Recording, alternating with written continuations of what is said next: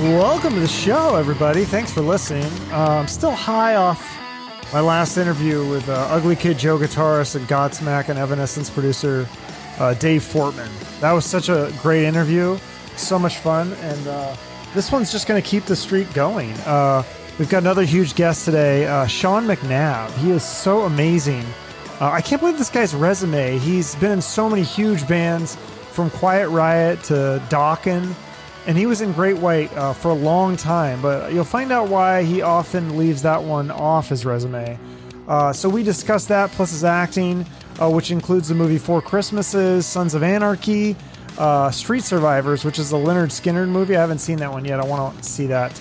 And we talk about that. Plus, he has a lot of fun stories, some sad stories, and just a lot of overall great stuff. Enjoy it.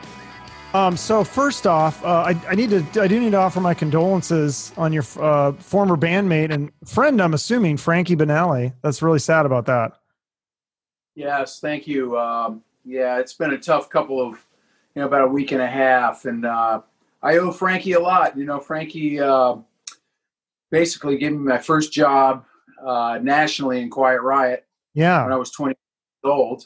So he basically gave me my start in the business.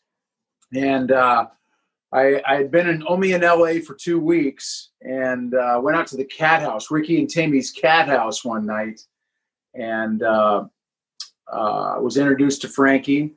And he goes, "Hey, come over. We're auditioning bass players. Why don't you come over to the Valley tomorrow and let's meet you and maybe record a track, see how it goes." And it worked out for me.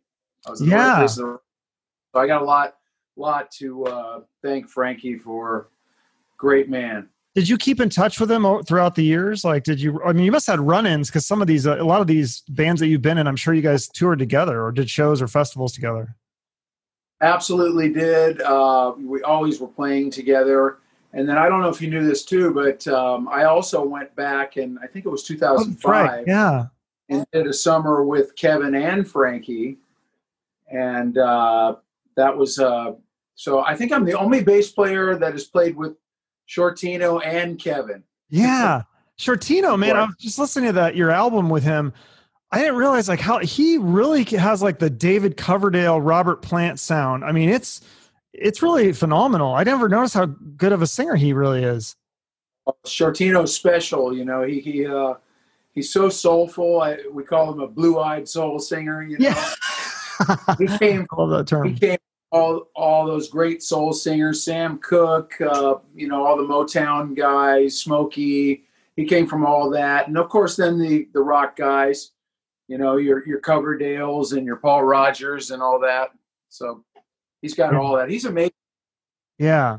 Well, let's talk about you. So let's back up a little. You grew up in South Bend, Indiana, and your brother was a drummer. Your parents played like the Beatles, Steppenwolf, ELP, Jimi Hendrix. You kind of grew up with that sound, but it really was around, 9 or 10. You went to go see The Who, or sorry, Tommy, the movie by The Who. And that's kind of what really inspired you to actually pick up an instrument, right?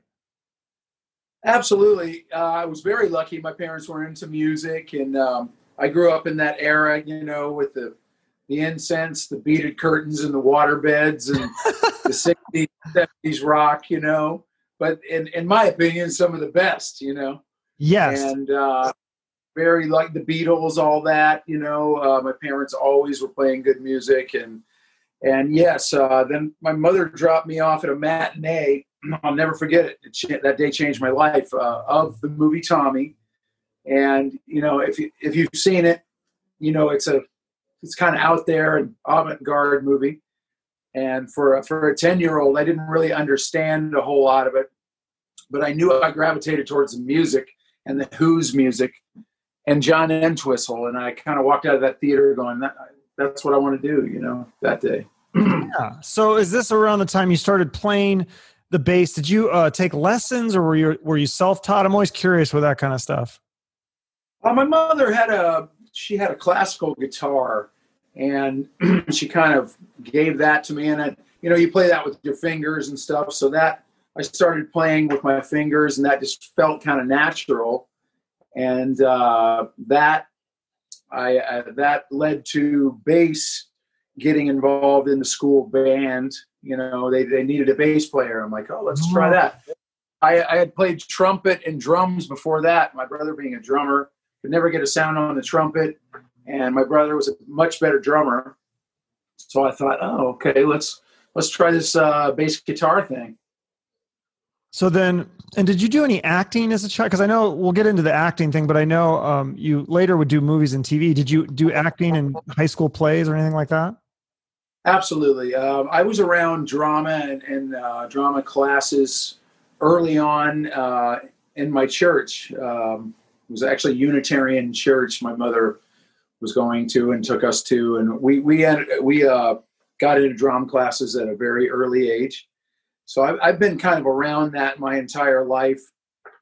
And then when rock and roll kind of took over, and I got away from that for a while, but 15, 16 years ago, I got back into the acting thing.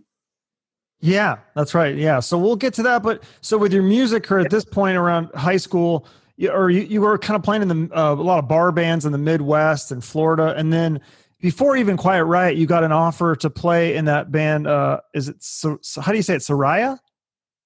Soraya, which was actually Sandy Soraya, great singer, but it was actually called Alsace Lorraine before they got their deal. Okay. So yeah, going back, we used to play in these bar bands around the Midwest and Florida, and it was great for honing our chops. We played all the top 40 stuff, so that helped me be a lot more well-rounded musically. When you were playing all the hits, the top 40, you were playing a little bit of funk, a lot of rock, pop, just a vast, variety of music, and that really helped me cut my chops as a young musician coming up. And you played 3-4 sets a night, so it was great training. Oh. And I did that in many bands in the Midwest, and then 2 bands in Florida that worked all the time. And then I got that offer to go to New York, move to New York, and join, which became Soraya. They had a deal on Polygram. And I moved from Florida in beautiful weather to wintertime in New York City. And what an eye-opening experience that was. Yeah. Yeah. So that actually had this is a little bit of a deep cut for some of my listeners who might not know a lot about music, but it was like the original Danger guitarist, Tony Bruno Ray, which he went on to do a lot of like work with, was it Janet Jackson, all sorts of stuff. He was in that band too, right? I don't think Tony was. I think it was Sandy, Greg, and oh man, I can't remember the guitar player's name, but he was really, really good. Oh, maybe he joined later. Yeah, I don't know. He was really, really good, and he was friends with Ray Gillen. Oh, okay. Yeah, he's and he actually recommended me. Well, I'm not trying to jump forward, but here was the deal. I went out there. Things were taking a long time with Soraya to get up on their feet, the deal and everything. And I ended up moving back to Indiana for a while. Yeah. And in hopes to move to L.A. and joined another band there for a few months, and then was off on my way to L.A. So tell me about moving to LA. Like, did you have a plan when you moved to LA? Like, you didn't have a job lined up. Did you have money saved up? I'm always curious with these kinds of like, this is a big move for you. Did you have like your car full of your belongings, or was it just like a one-way bus ticket and a suitcase, or? Thanks for asking that question. No, I had a dream and 2 basses, an SVT, and a Nissan Stanza. And, and I think I had $200 in my pocket, and this friend of mine from Louisville. I say Louisville because that's the way you say it if you're from Louisville. Okay. But this friend of mine, she goes, "Hey, if you help me move out, if you follow me out there in my U-Haul, you can stay on my couch for a month or 2 until you get on your feet or whatever, find a job." And I thought, that's a great opportunity. Let's do that. That's prime real estate. That, especially now, I was like, because rent in LA, a couch would be. I mean, even a couch is like probably. You could probably get $1,000 for a couch. I think I interviewed this comedian, and he shared a room with some old guy he met on Craigslist. And I think he was still paying like $500. They had to share a bedroom and like even share like the floor. They didn't even have a bed. I mean, it was there. So that's like a pretty good deal to get it for free then. Dude, and it was amazing too because I moved in right on Sunset and Gardner, which is right by the Guitar Center, all those guitar shops at the time. Oh. And in my building were some people that really knew a lot of people in the scene. Betsy Browning, I don't know if you know who that is, but she knew everybody. And this girl, Tina, she was actually the one that took me to the Cat House when I met Frankie and got the gig Quite Right. But you would see like Rudy Sarzo, I met him early on, and some of the I had him on my show. Would come, near and dear friend, and he's been so helpful to me in my career and just becoming an adult, you know. But one of my heroes, you know. But we'll get to that in a minute. So this building had a lot of traffic, foot traffic of a lot of the guys that, you know, I was into their bands and that kind of music. I was at the right place at the right time. And I was very, very lucky. I got in Quiet Riot 2.5 weeks after I hit town. Wow. That is a really amazing story. Because you hear some stories, it's like years of grinding. I mean, you were probably grinding in those other bands and things, but that's pretty amazing. 2 weeks in. So part of it is kind of knowing people and kind of getting plugged into the scene and stuff then. It sure is, you know, and I really believe it was kind of a God kind of destiny thing, you know, because I had worked real hard and I left school, you know, going in 11th grade to go out with a touring band. You know, I was making $250 a week and all my friends were schlepping away in school. And I was like, man, I want to play rock and roll, get chicks and drink, and I'm doing what I do, you know? Yeah. And so at that point, when you're 21 and you join Quiet Riot, it's a national band, it's a big band. Did you just feel like you won the lottery at that point? Well, yes. And you know what? And here was the deal. I was, if I got any greener, you could smoke me, man. I knew nothing about the business of rock and roll. I was just so happy to be in LA and be in one of the bands that, you know, I idolized. And it was really a dream come true. Looking back, I would have done some things differently, just business wise. I didn't know any, I was just happy to be there. You know, I never learned all that business stuff, you know, that you learn as you go. What would you have done differently business wise? I think I would have gotten involved in probably the writing a lot more and probably gotten an attorney, you know. Really? Yeah, it's interesting. Oh, yeah. There's a kid here that I interviewed. I mean, he's like, I think he might be 21 now, but he's real super young and he's got a music career. He's really talented. And he's telling me he's got, you know, an attorney and a manager and an agent. And I'm like, all these things. And I'm like, wow, but that's what you got to do now, huh? That's a big piece of it.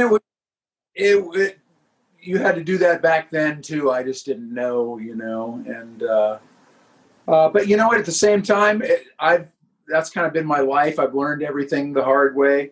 And, you know, I'm just kind of one of those knuckleheads that has to learn it the hard way. And then I learn it, you know, and then I'm good. So I wouldn't change a thing, you know, and going back to Frankie Benelli, you know, God rest his soul. He gave me my start in the business. If it wasn't for Frankie, I wouldn't have leapfrogged to all those bands that I've been in and had that kind of music career. And hey, we made albums, you know, there's a lot of people that can't say that made records, you know? Right. Do you have a memory of Frankie that like something that stands out when you think back of that time? Yeah, he was really good to me, especially in the beginning. He'd always take me out to dinner, and I'll never forget us playing Japan Aid 2 together. It was my first big gig, and here was the bill. Dig this bill. It was who was the headliner?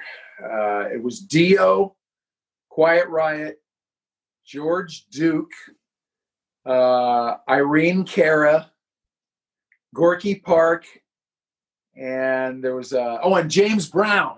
Oh wow, that's a diverse mix of artists.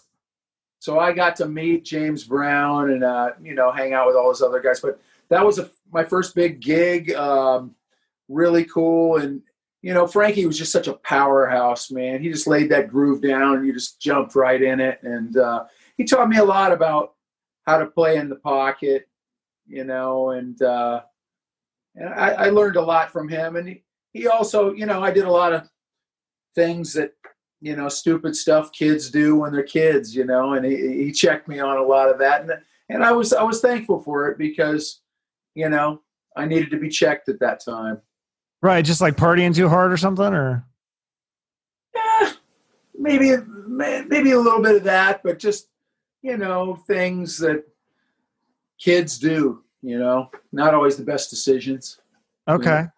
All right. Fair enough. Well, so yeah, you made that one album with them in 88 or it goes around that time. And then you joined so many bands. It's made looking at your resume and people just go on your Wikipedia, but you were in House of Lords for an album.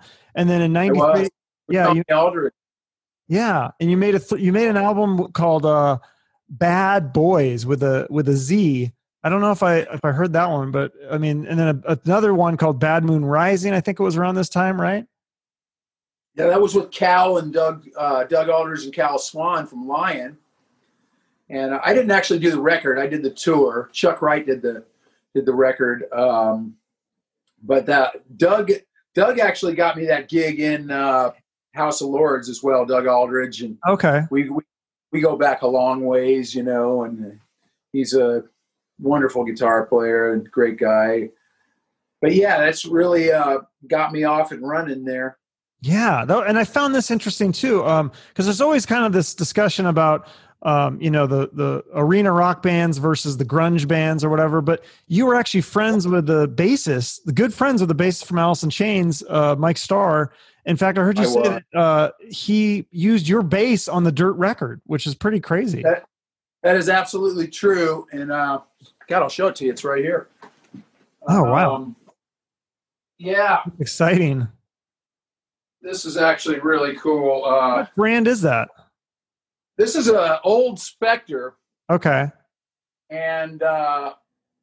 This is actually really cool. Every major record that I've done, almost every record that I've done in my career has been with this bass. And this was one of the original Spectres that was made in the late 70s.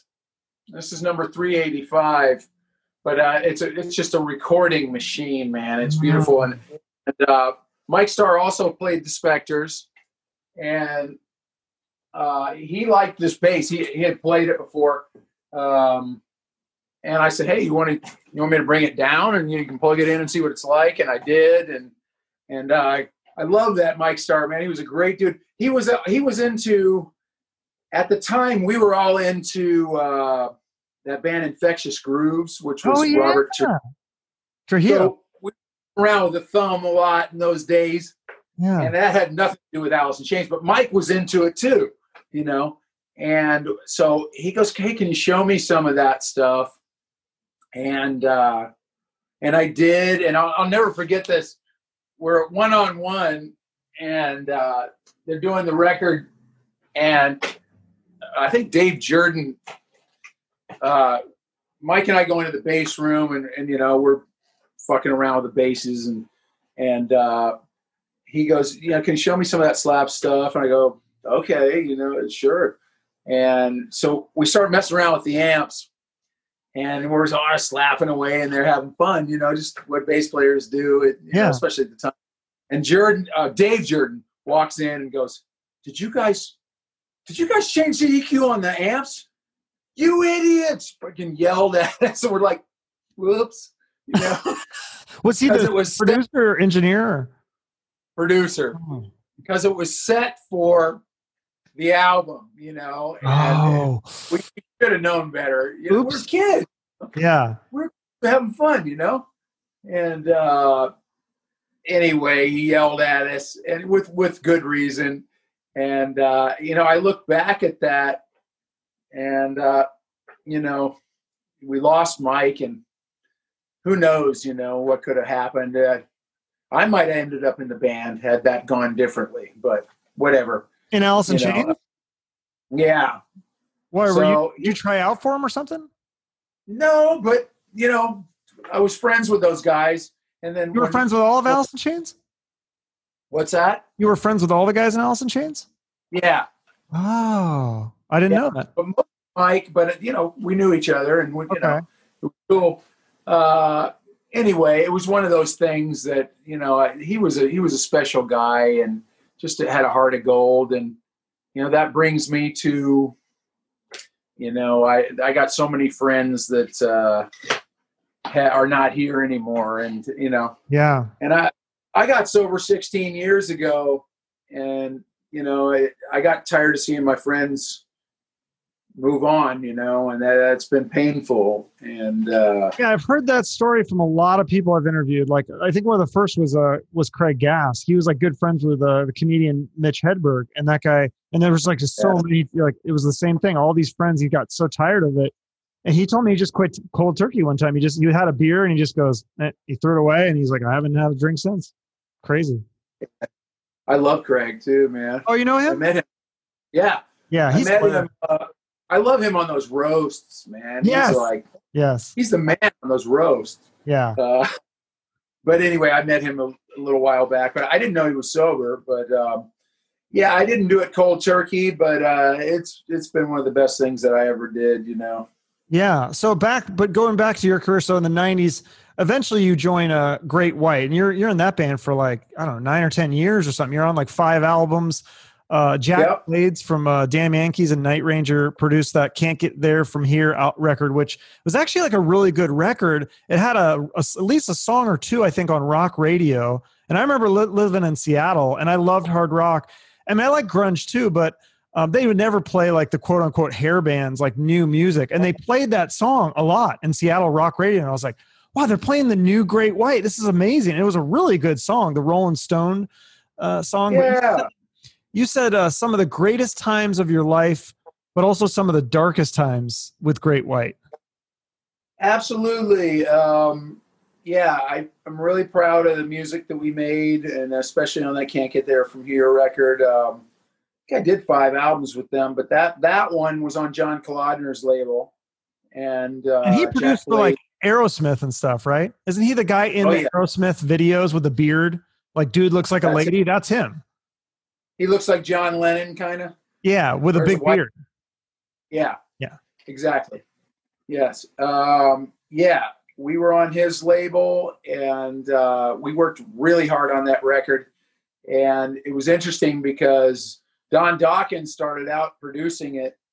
Right. And we just couldn't get anything done, and it wasn't Don's fault. It just, for some reason or another, we just couldn't get anything done. And Jack Blades got hired to come in, and boy, we knocked that record out in a month's time.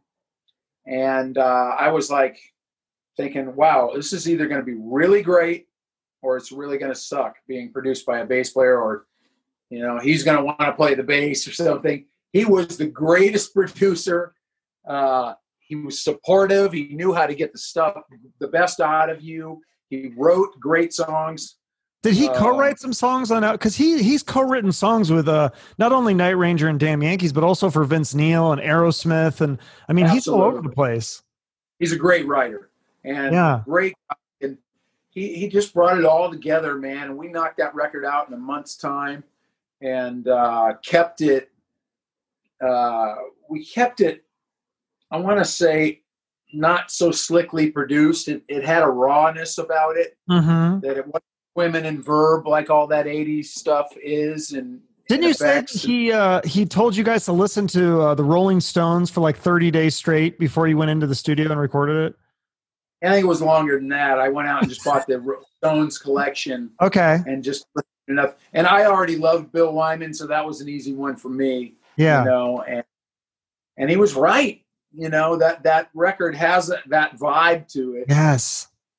And he was, man, one of the best producers I've ever worked with. So you said one of the high points of Great White was you did a tour with Rat, Poison, and LA Guns. That sounds like one of my dream tours for sure to watch.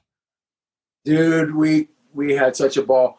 on that. That was in '99, and Poison hadn't toured in 10 years. So okay. So you throw Rat onto the bill, Great White, and LA Guns, and it was sold out every night, man. Every amphitheater that we played throughout the country was sold out. And it was one of those special tours that I'll never forget. You know, it was just awesome, and Poison couldn't have treated us better. And then you got Rat on the bill. You know, it was really it was a really special thing, and people came out for it and supported it. And we had a record out too to work. We were kind of, like you said, getting some radio. Yeah. So we had momentum. And you know, Jack, man, I love Jack. At that time, Jack was at the top of his game, man, top of his game. And when Jack is at the top of his game, nobody can touch him. Yeah. No, that must have been a fun tour. So you were still kind of in party mode at this point. You hadn't kind of cleaned up your act. So what about those other bands, though? Because some of those guys are a little bit older at this point. I think, hadn't Poison kind of clean up at that point? They were sober and stuff, or was there a lot of shenanigans? Some of them there were, but there was a lot of shenanigans and all that rock star stuff, you know. Give me one story, like from like an average Joe like me, like what's something that people would hear and be like, oh my God. Like, I mean, you've seen like the movie Rockstar. I'm sure you've seen Motley Crue's The Dirt. Is there anything on close to that level that's happening on this tour? Absolutely. And more. And more. And I don't want to go into detail, but it was all going on in that tour. And we had a ton of fun. You know, of course, nobody was getting hurt or anything, but it was just that was all that decadence and rock and roll and people having a good time. It was a summer tour, you know. Yeah. Not a lot of clothing, you know.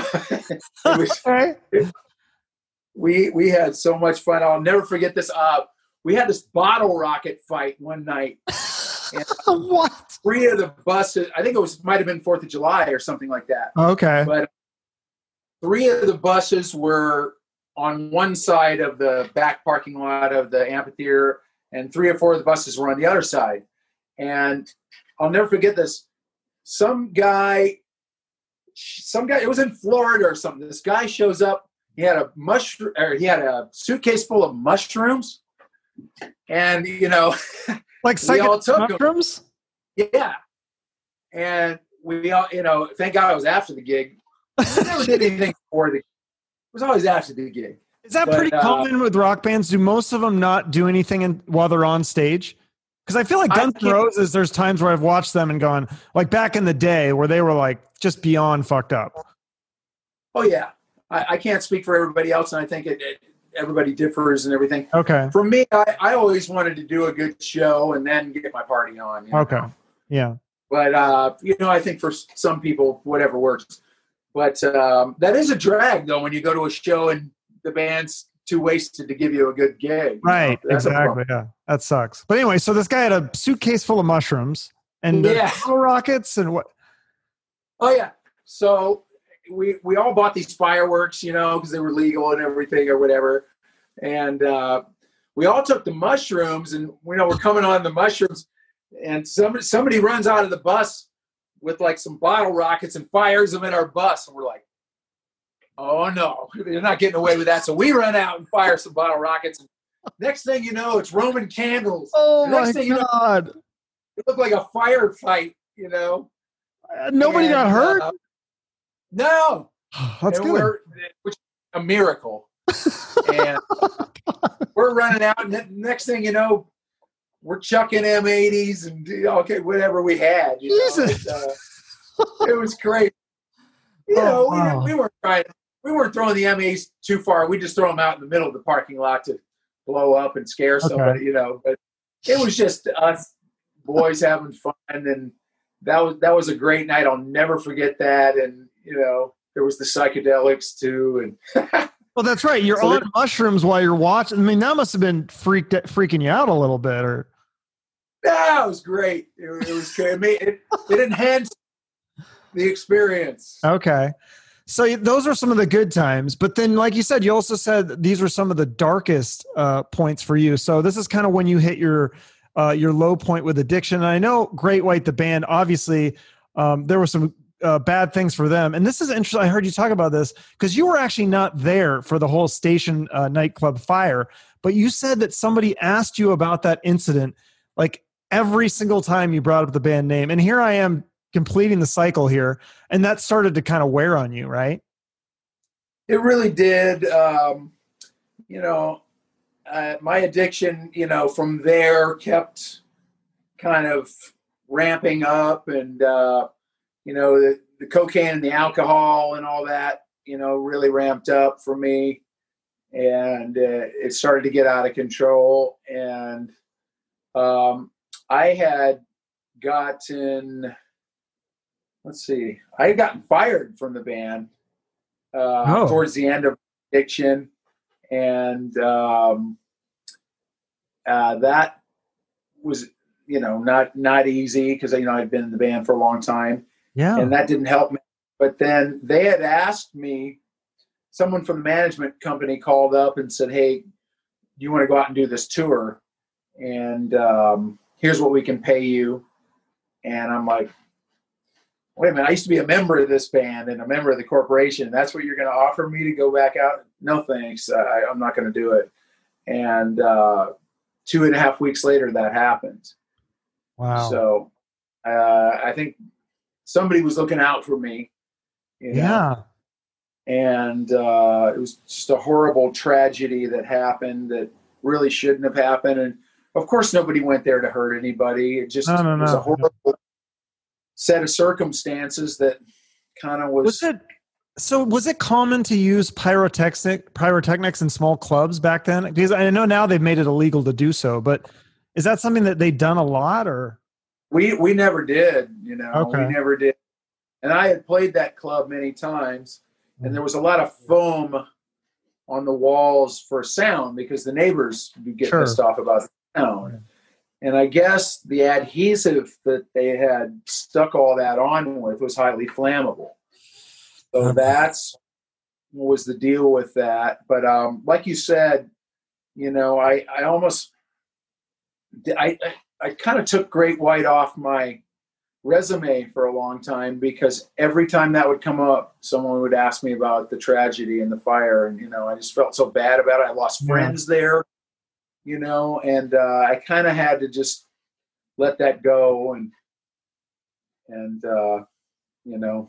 horrible tragedy. Yeah, terrible. So, and then you kind of closed the book on Great White in about 2008. And then you joined Dokken for, I think you did a couple albums with them, and you called Don Dokken. I mean, he kind of produced that one album for Great White, or started to, but you called him your boss, which is, it's kind of interesting. So what's it like having Don Dokken as a boss? Is he a cool boss? Or? Yeah, Don was great, and we had some really good years with him, and then he had some rough years with the health stuff and struggled with his voice a little bit, Yeah, how's he doing? I heard he had surgery on his hand or something, and it didn't go well. Was it his hand? I don't know about that. Okay. But all I know is that he's a near and dear friend of mine, and I adore the man, and I want good health, and his girl's a friend of mine too, and I want good health for him. And last time I saw him, he looked good. He sounded good. No, it made me very happy. That's good. We played a lot of gigs together. Him and Mick Brown and John Levin, and we had a solid thing going there for many years, and made some good music as well.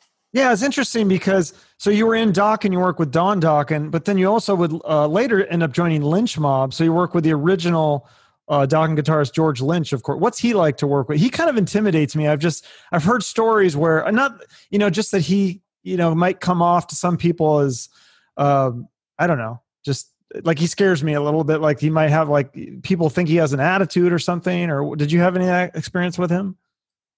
Well, I had worked with George back in 2002. I did a summer with Lynch Mob, so I go way back. this whole Dokken lineage, I go back with, since Under Lock and Key and everything. And that whole Great White and Dokken used to have rehearsal studios right across from each other down at the beach. Mm-hmm. So, we were always around each other. Okay. And yes, George is one of those guys, he's one of the guys that is in that top 5. He's right in there in the conversation with Eddie Van Halen, Randy Rhoads, Vi, George Lynch. I mean, he's in there, he's one of those Zakk Wylde. He's in that conversation for Guitar Hero.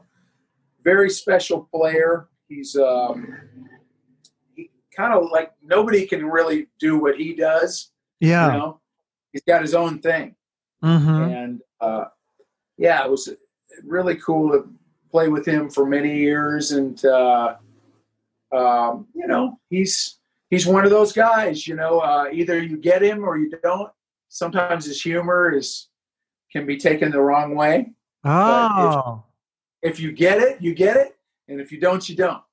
Okay, and that's just what it is with him. And I'm proud of the work and the 8-year run that I did with him, and I felt like I've been blessed to lay it down for a lot of those Guitar Hero guys: Ronnie Montrose, George Lynch, Doug Aldridge. It's a big responsibility to lay it down for these Guitar Heroes, and my job is to make everybody look good. When I say that, I mean lay down that foundation so everybody can shine.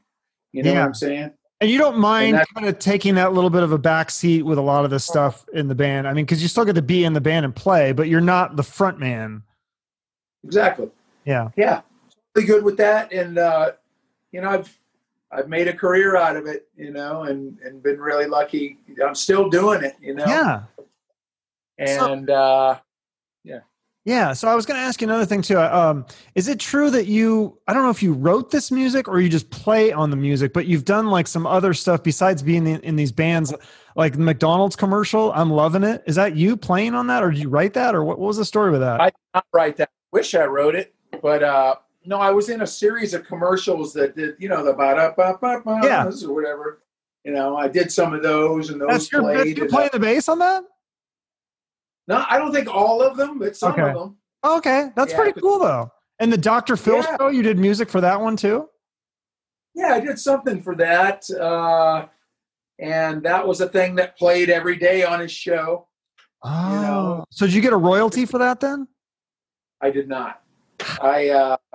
I took a buyout on the session, because that's what the offer was, and I just did it. And did you know it was going to be for Dr. Phil, or did they just say, "Oh, we need to just do some music, and we might use it, we might not," or how does that stuff work?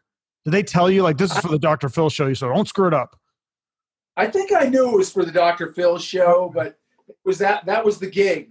It was either we can pay you this for the session, either do you want to do it or not? And I said yes. They go, this is something you're not going to make residuals on. This is where the pays, and do you want to do the session? And I said, yeah. Because they have the negotiating power. Because if you don't do it, they could just get another bass player, right? Sure. Yeah. Yeah. Because people probably line up for that job.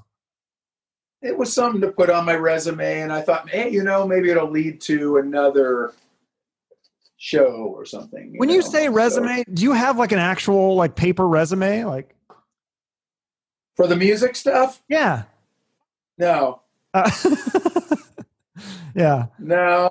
All the gigs I've gotten have been word of mouth, or somebody recommended me or saw me play at something. You're not on LinkedIn, is what you're telling me. I am, but you are. Has anybody ever gotten a gig off LinkedIn? I mean, that's what I'm curious for music. I mean, for me, I get offers for like, stupid stuff like a sales job or something. I'm like, I don't want to do this, but that'd be interesting if, Quiet Riot or Dokken was, hitting people up on LinkedIn. That'd be interesting. The world is changing. But so, okay. So yeah, I mean that you've done so much music stuff, but let's talk about your acting. Like, What made you want to get into acting? Because you didn't really do any music film and TV work until was Four Christmases? Was that your first like major thing that you done with film and TV, or had you done commercials and things? I had, it was one of them. I was already union at that point. Oh, wow. So I had some stuff. No, I think I started doing some commercials, and that's usually what you start out doing when you're trying to build a resume is you do student films, you try to do commercial stuff, and you're trying to get your SAG card. So okay. I don't know if it's this way anymore, but you used to get vouchers for doing those things. And once you had 3 vouchers, you were eligible to join SAG. Huh. Okay. I'll never forget it. I did a couple of commercial things. And then one afternoon I played this life coach in something. I don't remember exactly, but I got Taft-Hartley, which what that meant was I was available to join the union. Okay. And in one, I spent all this time trying to get the vouchers, and then, we just Taft-Hartley'd you. You're in. All you got to do is pay the money. Okay. Nice. So you got your union card, and then you did Four Christmases. Did you have any interactions with Reese Witherspoon at all? I'd really like to get her on my podcast. I'm sure she's probably getting a lot of offers, but did you have any interactions with her, or Vince Vaughn, or any of that? Oh, you did? She was amazing and very nice. She loved music. That was a great shoot. And this was really cool because we were Dwight Yoakam's band in the movie. Oh, in the church scene? Yeah, but there was this whole other huge monologue that he had, and we went into some things with him. So we spent a whole week on the set with him shooting all this, and they ended up cutting that monologue from the movie. Oh. But we hung with him and played Beatles songs, all week. It was so much fun. And cool. Dude, that's crazy because, we were just the band basically in the movie, but because I was union, I got paid a SAG rate, and I've probably made, I don't know, $65,000 off that being in that movie. Really? Wow. And I still get checks. They're not as big as they used to be, but I still get checks from that because it's a Christmas movie and they play every year. Yeah. So those are the kind of gigs that you want. Now, you get a nice guest star or lead in one of those movies, you're making some nice checks. So that's awesome. Well, I like that movie. It's a guilty pleasure for me. I don't know what it is. My girlfriend, we always joke, we want to do that. Like at the beginning, how they're going to go on vacation for Christmas instead of going to their family. We always joke like, let's go do that. Let's just go on a vacation for Christmas. But of course in the movie, they actually end up going to their families. So, I mean, Vince Vaughn, Robert Duvall, Reese, I mean, come on. John Favreau, such a great cast. Right. Yeah. And Favreau's become a big director, Yeah. That was all that. Yeah, I loved him in Swingers. That's one of my favorites. Oh, yeah. We were just talking about that the other night. Some of my guys from acting class were talking about that and Swingers and maybe it was Rounders or something too. That's a good maybe it was Swingers. Yeah. So then you were in Sons of Anarchy. You said that it took like 4 years to get on the show, and you had a little bit of a smaller part, but you did 5 episodes. So what's it like being on that set? Because, I mean, how many of the guys on that show are actually tough biker guys, and how many people are just playing the part? Because you are a real biker. I saw you went out and rode bikes with Gilby Clark the other day. Yeah, I'm a booze fighter, which if you Google the Booze Fighters, it's a motorcycle club that's been around since 1946 with a lot of the history of Southern California biker culture came from the Booze Fighters. Wait, you called it a club or is it a gang? Is there a difference? It's a club. Okay. It's a 3-piece patch. It's the real deal. Obviously we're not doing any gangster stuff, but that's good. We're respected by some of the power clubs because we were around before them, so the club has that respect. And anyway, it's a really great thing to be a part of. But going back to what you were talking about, it did take me many years to get on the show. It was I was in a lot more than 5 episodes. 5 is really? all that's on my.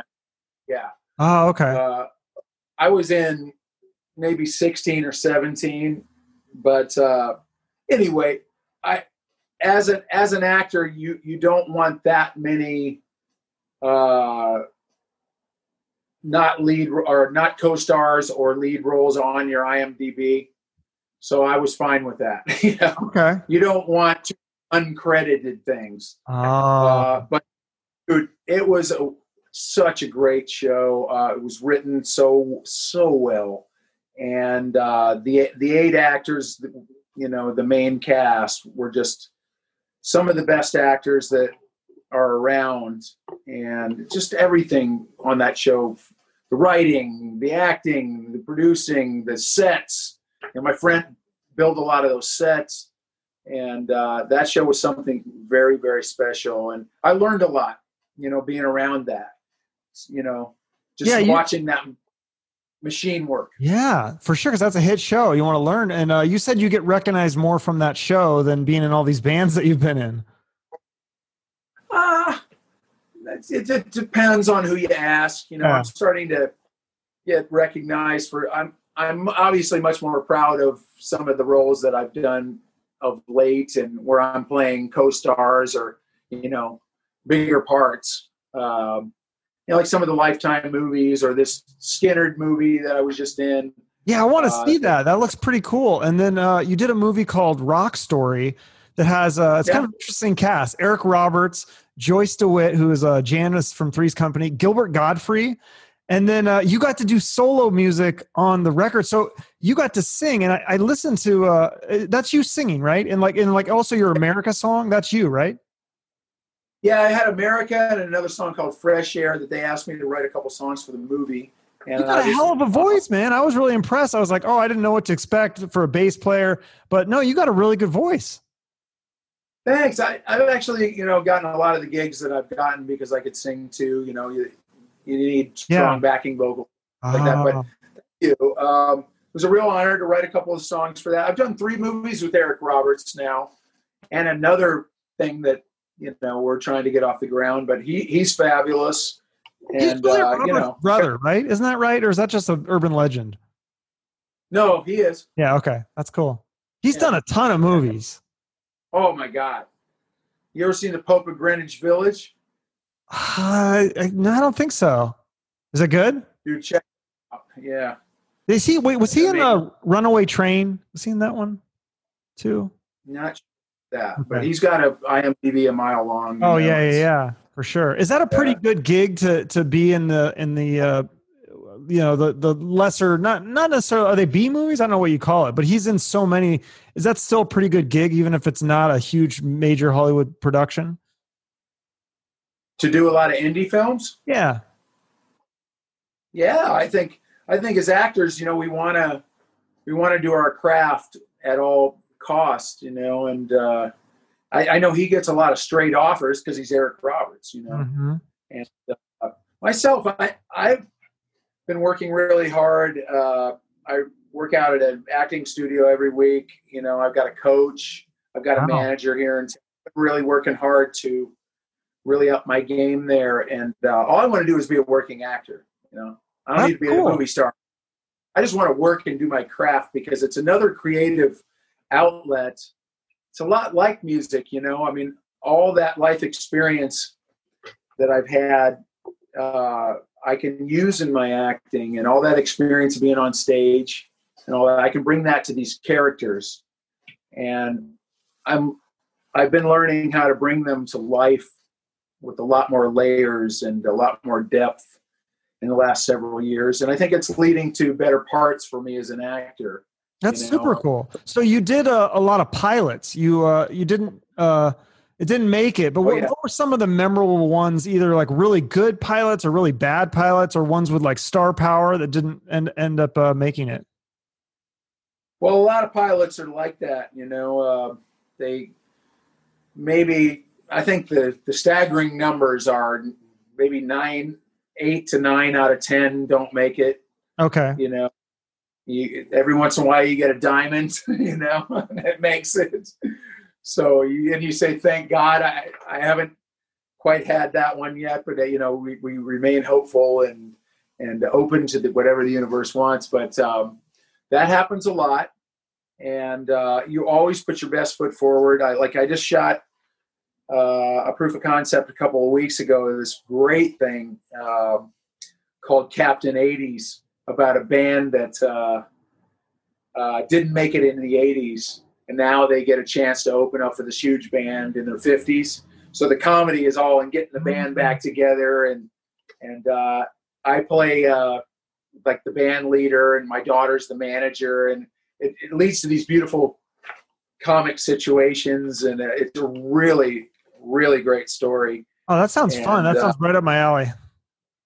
Yeah, and you know, I can't say too much about it, but it's going to be really, really cool. I saw some of the dailies last week, and it's got a little supernatural thing going on too. Okay. It's really cool.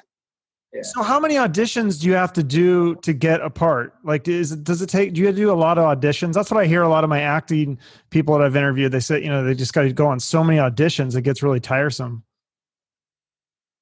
You do a lot of auditions and you hear no a lot, you know, you weren't what they were looking for, or, you know, and then every once in a while you're right for it, you know, and it does help to have people that believe in you and know that you can do it. Sometimes you get straight offers and you don't have to audition, but for the most part, and now a lot of the auditions are like this, you know, sure, on these Zooms, or you turn in tapes, you know, and I've been doing that a lot. Everything's been stalled for the last 6 months, obviously, you know, right, because of COVID, and things are. I've had a few, I've turned in a few tapes and things like that, but now the business is starting to come back. You know, people are hungry for new content. And I know that some shows are ramping up right now in pre-production, and a few are already in production. So that's a good thing. Okay. Not only for actors, for all the crews, you know, it creates a lot of jobs, you know, in the economy and many different ways. And people need entertainment. We need something we're getting sick of the politics. We need some new shows to take our mind off of that. And there's so many great networks and, you know, a lot of outlets for new content. So we're witnessing a really great time for film and TV. Oh yeah, for sure. It's the golden age. So you said earlier that is it 16 years sober now? Why do you think it's such a cliche for so many people to go through this? Like I said, so many people I talk to, you know, they're either a lot of them are, you know, they've had success and they go through that phase where they have a party phase and then they're like, I can't do it anymore. You know, they get too old. Why is that like such a cliche for rock stars and stuff? It just kind of goes along with it. You know, my brother and I, we grew up, you know, idolizing all these rock stars that made it look cool to be fucked up and, you know, and rock stars, you know, we grew up in that era to where, you know, we looked up to all those, you know, Jim Morrisons and Hendrixes and Janis Joplins, and, you know, that looked fun and appealing, you know, and you know, that got me started. My brother, he turned out okay. He never had any problems, but I got the gene, you know, to where, you know, I started using marijuana at a really young age, and that led to everything, you know, and it kind of just goes along with the lifestyle, I think, you know, for a lot of people. So when it was around age 39, did you just get kind of like, you just felt like got fed up with it to a point where you're just like, I got to quit? Is that what it was? Was there one thing that happened at that point? That was when you were in Great White, I think, right? So. Yeah, there was I got tired of looking in the mirror, you know, and going, I don't even know who that guy is. I had a daughter that wanted nothing to do with me. You know, that hurt an awful lot. And I go, you know, I'm 39 years old. I need to make a change. And It took a lot of work, but I've got this beautiful daughter in my life. I've got a grandkid in my life, that is all a blessing of me getting sober. Wow. And it was so much more than drinking and using, and I don't want to be that preachy AA guy, but it was like all that step work and everything I did uncovered a lot of stuff, that made me go, oh, it's not just the drinking and using. It was a bunch of other stuff that happened in my childhood and this and that got uncovered and discovered and discarded and made a lot of sense. So it wasn't just about the drugs and the alcohol. It was about just kind of growing up and learning how to do life, Okay. Wow. So, and then you say, are you more into like health now and stuff? Because if you're in that party lifestyle, you're probably not worried so much about your health, but now I don't know, I heard you talk, I don't know if you're still doing this, but you're doing like this diet that you're on, like a sugar detox. And you said you'd rather go to bed hungry and wake up skinny than and I mean, you look like you're in great shape. So, I mean, do you have any diet or fitness tips or anything, or what are you doing now to stay in shape? Well, all right. Right now, we haven't been able to go to the gym, so we're hiking, doing weights in the backyard, but for the most part, when you get in your 50s, you can't eat all that good stuff that we used to eat, You really got to cut the sugar out or it just packs the pounds on. At least it does me. Yeah. So I figured that out. I'm on a keto-based diet. Okay. That isn't always fun. But, you reward yourself here and there, and you can't eat all that stuff. My wife and I, we always joke. We're like, would Christian Bale eat that? Yeah. And the answer is no, he would not. No. And especially if he's doing that one movie where he's all like skinny and he's like really, you ever seen that movie? Crazy. Yeah, he is an insanely good actor. One of the best. Probably the best. Yeah, I can't think of anyone better. So how are you? My wife is also in the entertainment business. She's a news anchor in LA. Right. Yeah. She's been in movies too, right? The Cable Guy and stuff like that. Oh yeah. She's played that news anchor, a lot, but she's also, in the business. So we check each other and hey, you're talent. You can't be eating friggin' whatever. Juicy fruits at 12:30, Right.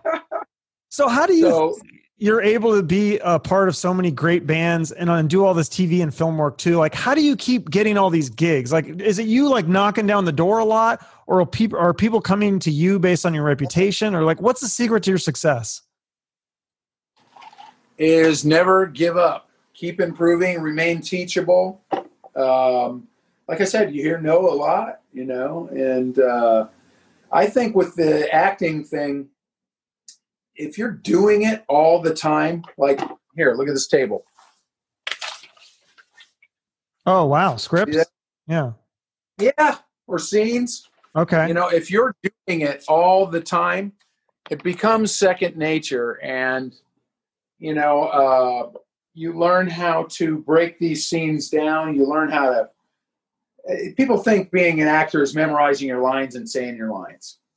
Dude, that's like that much of it. Mm-hmm. There's so much more that goes into it. And the people that are booking the roles are those people that are uncovering every stone and are crossing all those T's and dotting the I's and having a moment before and knowing their story arc and knowing the character arc and knowing how to deliver beats and things. It's this whole other craft, Yeah. Is there an actor or director or like a TV series like that you really would like to work with, or a TV series that you want to be on? There's so much good TV out there right now. I really, I can't say one in particular. I want to work with writers that are just all in, and that are creating these characters that are layered characters, which for the most part they all are. At that level, they're amazing, and Yeah, I kind of gravitate towards the darker, layered characters. I like that. I like comedy too, but I like those darker characters. I find that fun. Okay. And I'm reading a great script right now, which the director from the Skinner movie co-wrote, and it's just it's so badass. And we'll see. We keep on growing. Yeah. What about bands? Is there a band you've played in so many bands? Is there a band that you haven't played with that you want to play with? Absolutely. I still want to play with all those classic guys like Peter Frampton and Fogerty. And, I'm more into that classic thing anyway. So I would like to play with, those kind of guys. That's interesting because Rudy Sarzo, he's in the Guess Who now. He sure is. Yeah. And let me just say, I love Rudy Sarzo, so much. He's been a mentor for me. He's been a friend. He's been somebody that I looked up to, that just idolized, that became my friend, and that's a beautiful blessing in itself, and he's taught me a lot, just how to carry myself, the way he carries himself. Yeah. So what's more fun, music or acting? Oh, they're both equally rewarding. They're different, but the same. Yeah. There's nothing like playing a big old gig and you got the crowd on your side and people know the songs and they come up to you afterwards and go, God, oh my God, I got married to that song. You have no idea, I used to have people say that to me, and that's pretty neat that you can affect people like that. That's very cool. And it's also cool when somebody comes up and goes, man, I loved you, and so. You were great in that. So you've done so many music projects and movie TV things, and like you said, there's so many great things that you've done. But do you ever hear a demo or you look at a script and you just think this is a pile of shit, but then like you need the money, so you do it anyways? Or are you at the point now where you can be selective and say, no, I'm not interested in that? I've definitely done that. If the writing's not up to par or whatever, I would be, the first guy to go, hey, it's great. Wish you guys the best with it, and I've got enough footage and credits now to where if it's not up to par, I will say, hey, wish you the best with your project, but this one's not for me. That's cool. Or I would have a manager do that or something, cool. Do you have a manager and an agent, or is it the same guy, or is it two different people? I do.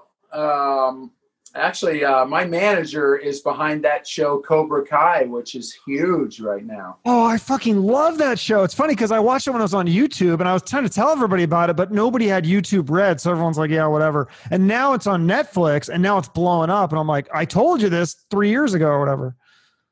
I know he's going to kick my ass because I haven't watched it yet, but I know that the show was Karate Kid?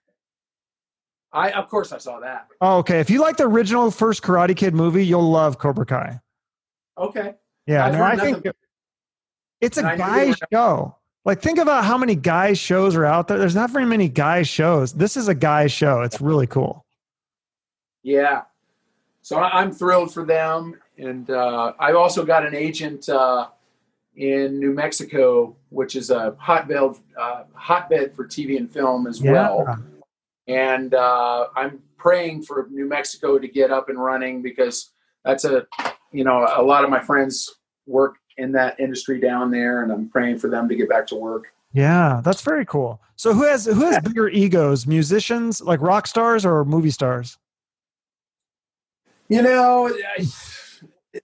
the deal with egos, in my opinion, is the people that have been around a long time usually don't have egos because they're so thankful for what they have and what they've achieved and that they're still doing it. Those are the people that are usually really cool. That's what when I do these interviews. Everyone I've talked to has been like so nice to me. Like, I'm like, okay, this guy, I mean, like, you'd think they could be a dick if they wanted. They could be a total asshole to me, but they're not. And it's like kind of like surprising because you always think that these rock stars have these big egos and they're prima donnas. And I just don't see any of that. And, maybe they turn it off for the interviews, but yeah. So you're saying behind the scenes, same thing. Well, what I'm saying is the people that have been around and been in the business a long time are usually really cool, because that's how you stay in the business a long time, is that you're easy to work with, you're cool, you don't have the ego. In my opinion, those are the people that have the longevity. As I've noticed, when people first get some fame or something, that's when the ego takes over for a little while. People got to go through for a little while, and they think their doo-doo doesn't stink or whatever for a little while. And then they come back down to reality and go, wow, I'm just grateful to have a career and be doing this, Yeah. Right. Okay. Everybody's got to go through it, just part of the thing. Hopefully it doesn't last very long and you come out the other side quickly. Yeah, no, that's really cool. Well, you mentioned your wife earlier. She's an Emmy award-winning journalist and she's from Arizona. She went to ASU, and she's been, like I said, she's been in a bunch of TV shows and movies. How did you guys meet? Was she a fan of your music, or? No. Yeah, she's my wife is amazing, dude. She got 17 Emmys. She's been on Fox 11 for 30 years, and she has a boardroom at ASU in the Walter Cronkite School of Journalism down there, named after her. She's she is a rock star, dude. That's awesome. It's crazy. And especially here in Southern California, everybody knows her and loves her. She's done great work for inner city kids in a program she does called Wednesday's Child. Yeah, tell me about that. So they've adopted over 500 or 600 inner city kids have been adopted with this program. Yeah, and she's really doing God's work with that, and just to see these kids, get forever homes, and it's just so inspiring, and the work that she does, and these pieces that she puts together and profiles the kid on the news. It's worked, between 500 and 600 kids, and it's really a beautiful thing. And that, to her credit, that's the person she is. It's not phony, it's heartfelt, and it's just inspiring. I don't know anybody that works harder than she does. Wow. Like on the stories and stuff that she's producing? Oh, yeah. She works till 12:30. She gets home at 12:30 at night. She's on the meeting at 9:30 in the morning, setting up for the next day. Another meeting at 2. They're on at 5. Then they're on at 10. So yeah, that girl works hard. Yeah. That's crazy. And it makes you want to work hard too. Yeah, no, it sounds like you're pretty busy yourself. Like, all these bands that you're in, and are you still doing the movies and TV and the music? Are you in a band right now? Oh yeah. Yeah, I'm in several bands. Well, we just dropped, I've got a video that just came out with Gilby Clark, my good buddy Gilby Clark. Yeah, that was really good. Yeah, that's a stripped down version of the album version that we did. And that's like the 3-piece version. But I'm also in this band called Brown M&Ms, which is it's a Van Halen band, and everybody, it's the coolest band. It's Toshi Yanagi from the Jimmy Kimmel Band. It's Joe Travers from he's played with everybody. Zappa does Zappa, Eric Johnson, all these great people. And then Eric Dover is the singer. He was in Jellyfish. Jellyfish. Yeah, and Alice Cooper and Slash and all that stuff. Yeah. So it's this killer band. And we're not a tribute band, but we pay homage to old Van Halen. Like, we do all the Dave era Van Halen. And all we're doing is just catching the spirit of what they had back then. Okay. Because, Eddie's been sick, and we're just praying that he's okay. And, we're paying homage to that great work that they did. Awesome. Are you going to tour with Gilby? Are you going to tour with Gilby? I have toured with Gilby. I play with him when his regular guy can't make it, but we're the best of friends. And we got another thing getting ready to come out with it's Gilby, Warren DeMartini, myself, Jimmy DeAnda. that's what we're doing right now. We're doing these live streams. We're doing these videos, and because we can't gig. Yeah. No, that's crazy. And then you have a movie. You have a movie called The Locker that's coming out, and then there's another one I was curious about. Another one with Eric Roberts called Rock and Roll Zombie Apocalypse. And then Mark Metcalf is in that too. Who? Mark Metcalf from Animal House. There's a bunch of people in that. We haven't actually shot that. We shot a trailer for that. Okay. And you can watch the trailer, but I know they're still trying to. That's one of those pilots that they're still trying to secure the funding to make the feature. Oh, okay. And gotcha. It's really great. But we just hope that they can get the funding together on that. Cool. Awesome. Well, thank you so much. Is there anything else you want to promote at this time? No. I want you to check out that Street Survivors movie, which is on Amazon, and it's a story of the Leonard Skinner plane crash. Yeah, I want to see that. Is it free is it on Prime, or do you have to pay for it? I think you have to pay for it, but it's not much. It's like $99 or something like that. But my good friends at Cleopatra, Brian Pereira, and badass director Jared Cohn, who he's becoming, like, he's working one movie after another. He's becoming the man. So we're very happy for him. And check it out. It's pretty cool, especially if you don't know the story of the Leonard Skinner plane crash. Skinner was one of my favorite all-time bands, and that's one of the reasons that I wanted to get involved in that movie. And, my friend Brian Pereira at Cleopatra Records produced it. Okay. So check it out. I think you'll find it entertaining. Cool. And, definitely will. Yeah, support the arts, All right. Well, thank you so much for doing this. I really appreciate it. It was really interesting. I like to hear all this stuff. I like these stories. Dude, Chuck, thanks for doing your research. You were really well researched, man. Oh yeah, yeah, no, definitely, yeah. You're a very interesting person. You've done a lot of stuff, so it's cool. I really appreciate. And you're wearing a Taurus shirt. That's how cool is that? Yeah, I gotta support my boys because they took the time to do an interview with me, the singer and the guitarist. So that was really cool. So yeah. Yeah, they were on the Monsters Rock cruise a couple years ago, and I went and saw them because I always liked them. Yeah, I was a fan, Yes. And so Kevin DeBro, he really liked him too. Oh, that's very cool. So check out Larry and the Monsters of Rock are doing a bunch of those live streams, and they've been really, really good. They sound good, and they look good. So check those out as well. Yeah, I hope you can tour to Phoenix. I'd love to shake your hand in person when it's safe. Yeah, man. It'd be great to grab a coffee and shoot the shit. Absolutely. Thank you so much. Okay, Chuck, I appreciate you. Hit me with some links. Let me know where I can follow up, okay? I will do. Thank you so much. All right, brother. Have a good day. You too. So that was Sean McNabb, a musician, actor extraordinaire. Just overall such a nice guy, too. Very cool, easy to chat with. Very easy interview for me. A lot of fun, as always. I hope you guys are having fun listening. If you enjoyed the interview, tell a friend or share it on social media and tag me. I think that's kind of cool if you want to do that. If you want to keep up with the interviews, you can follow me on social media or hit the subscribe button so you don't miss any new episodes. Make sure you follow Sean as well so you can keep up with his amazing career.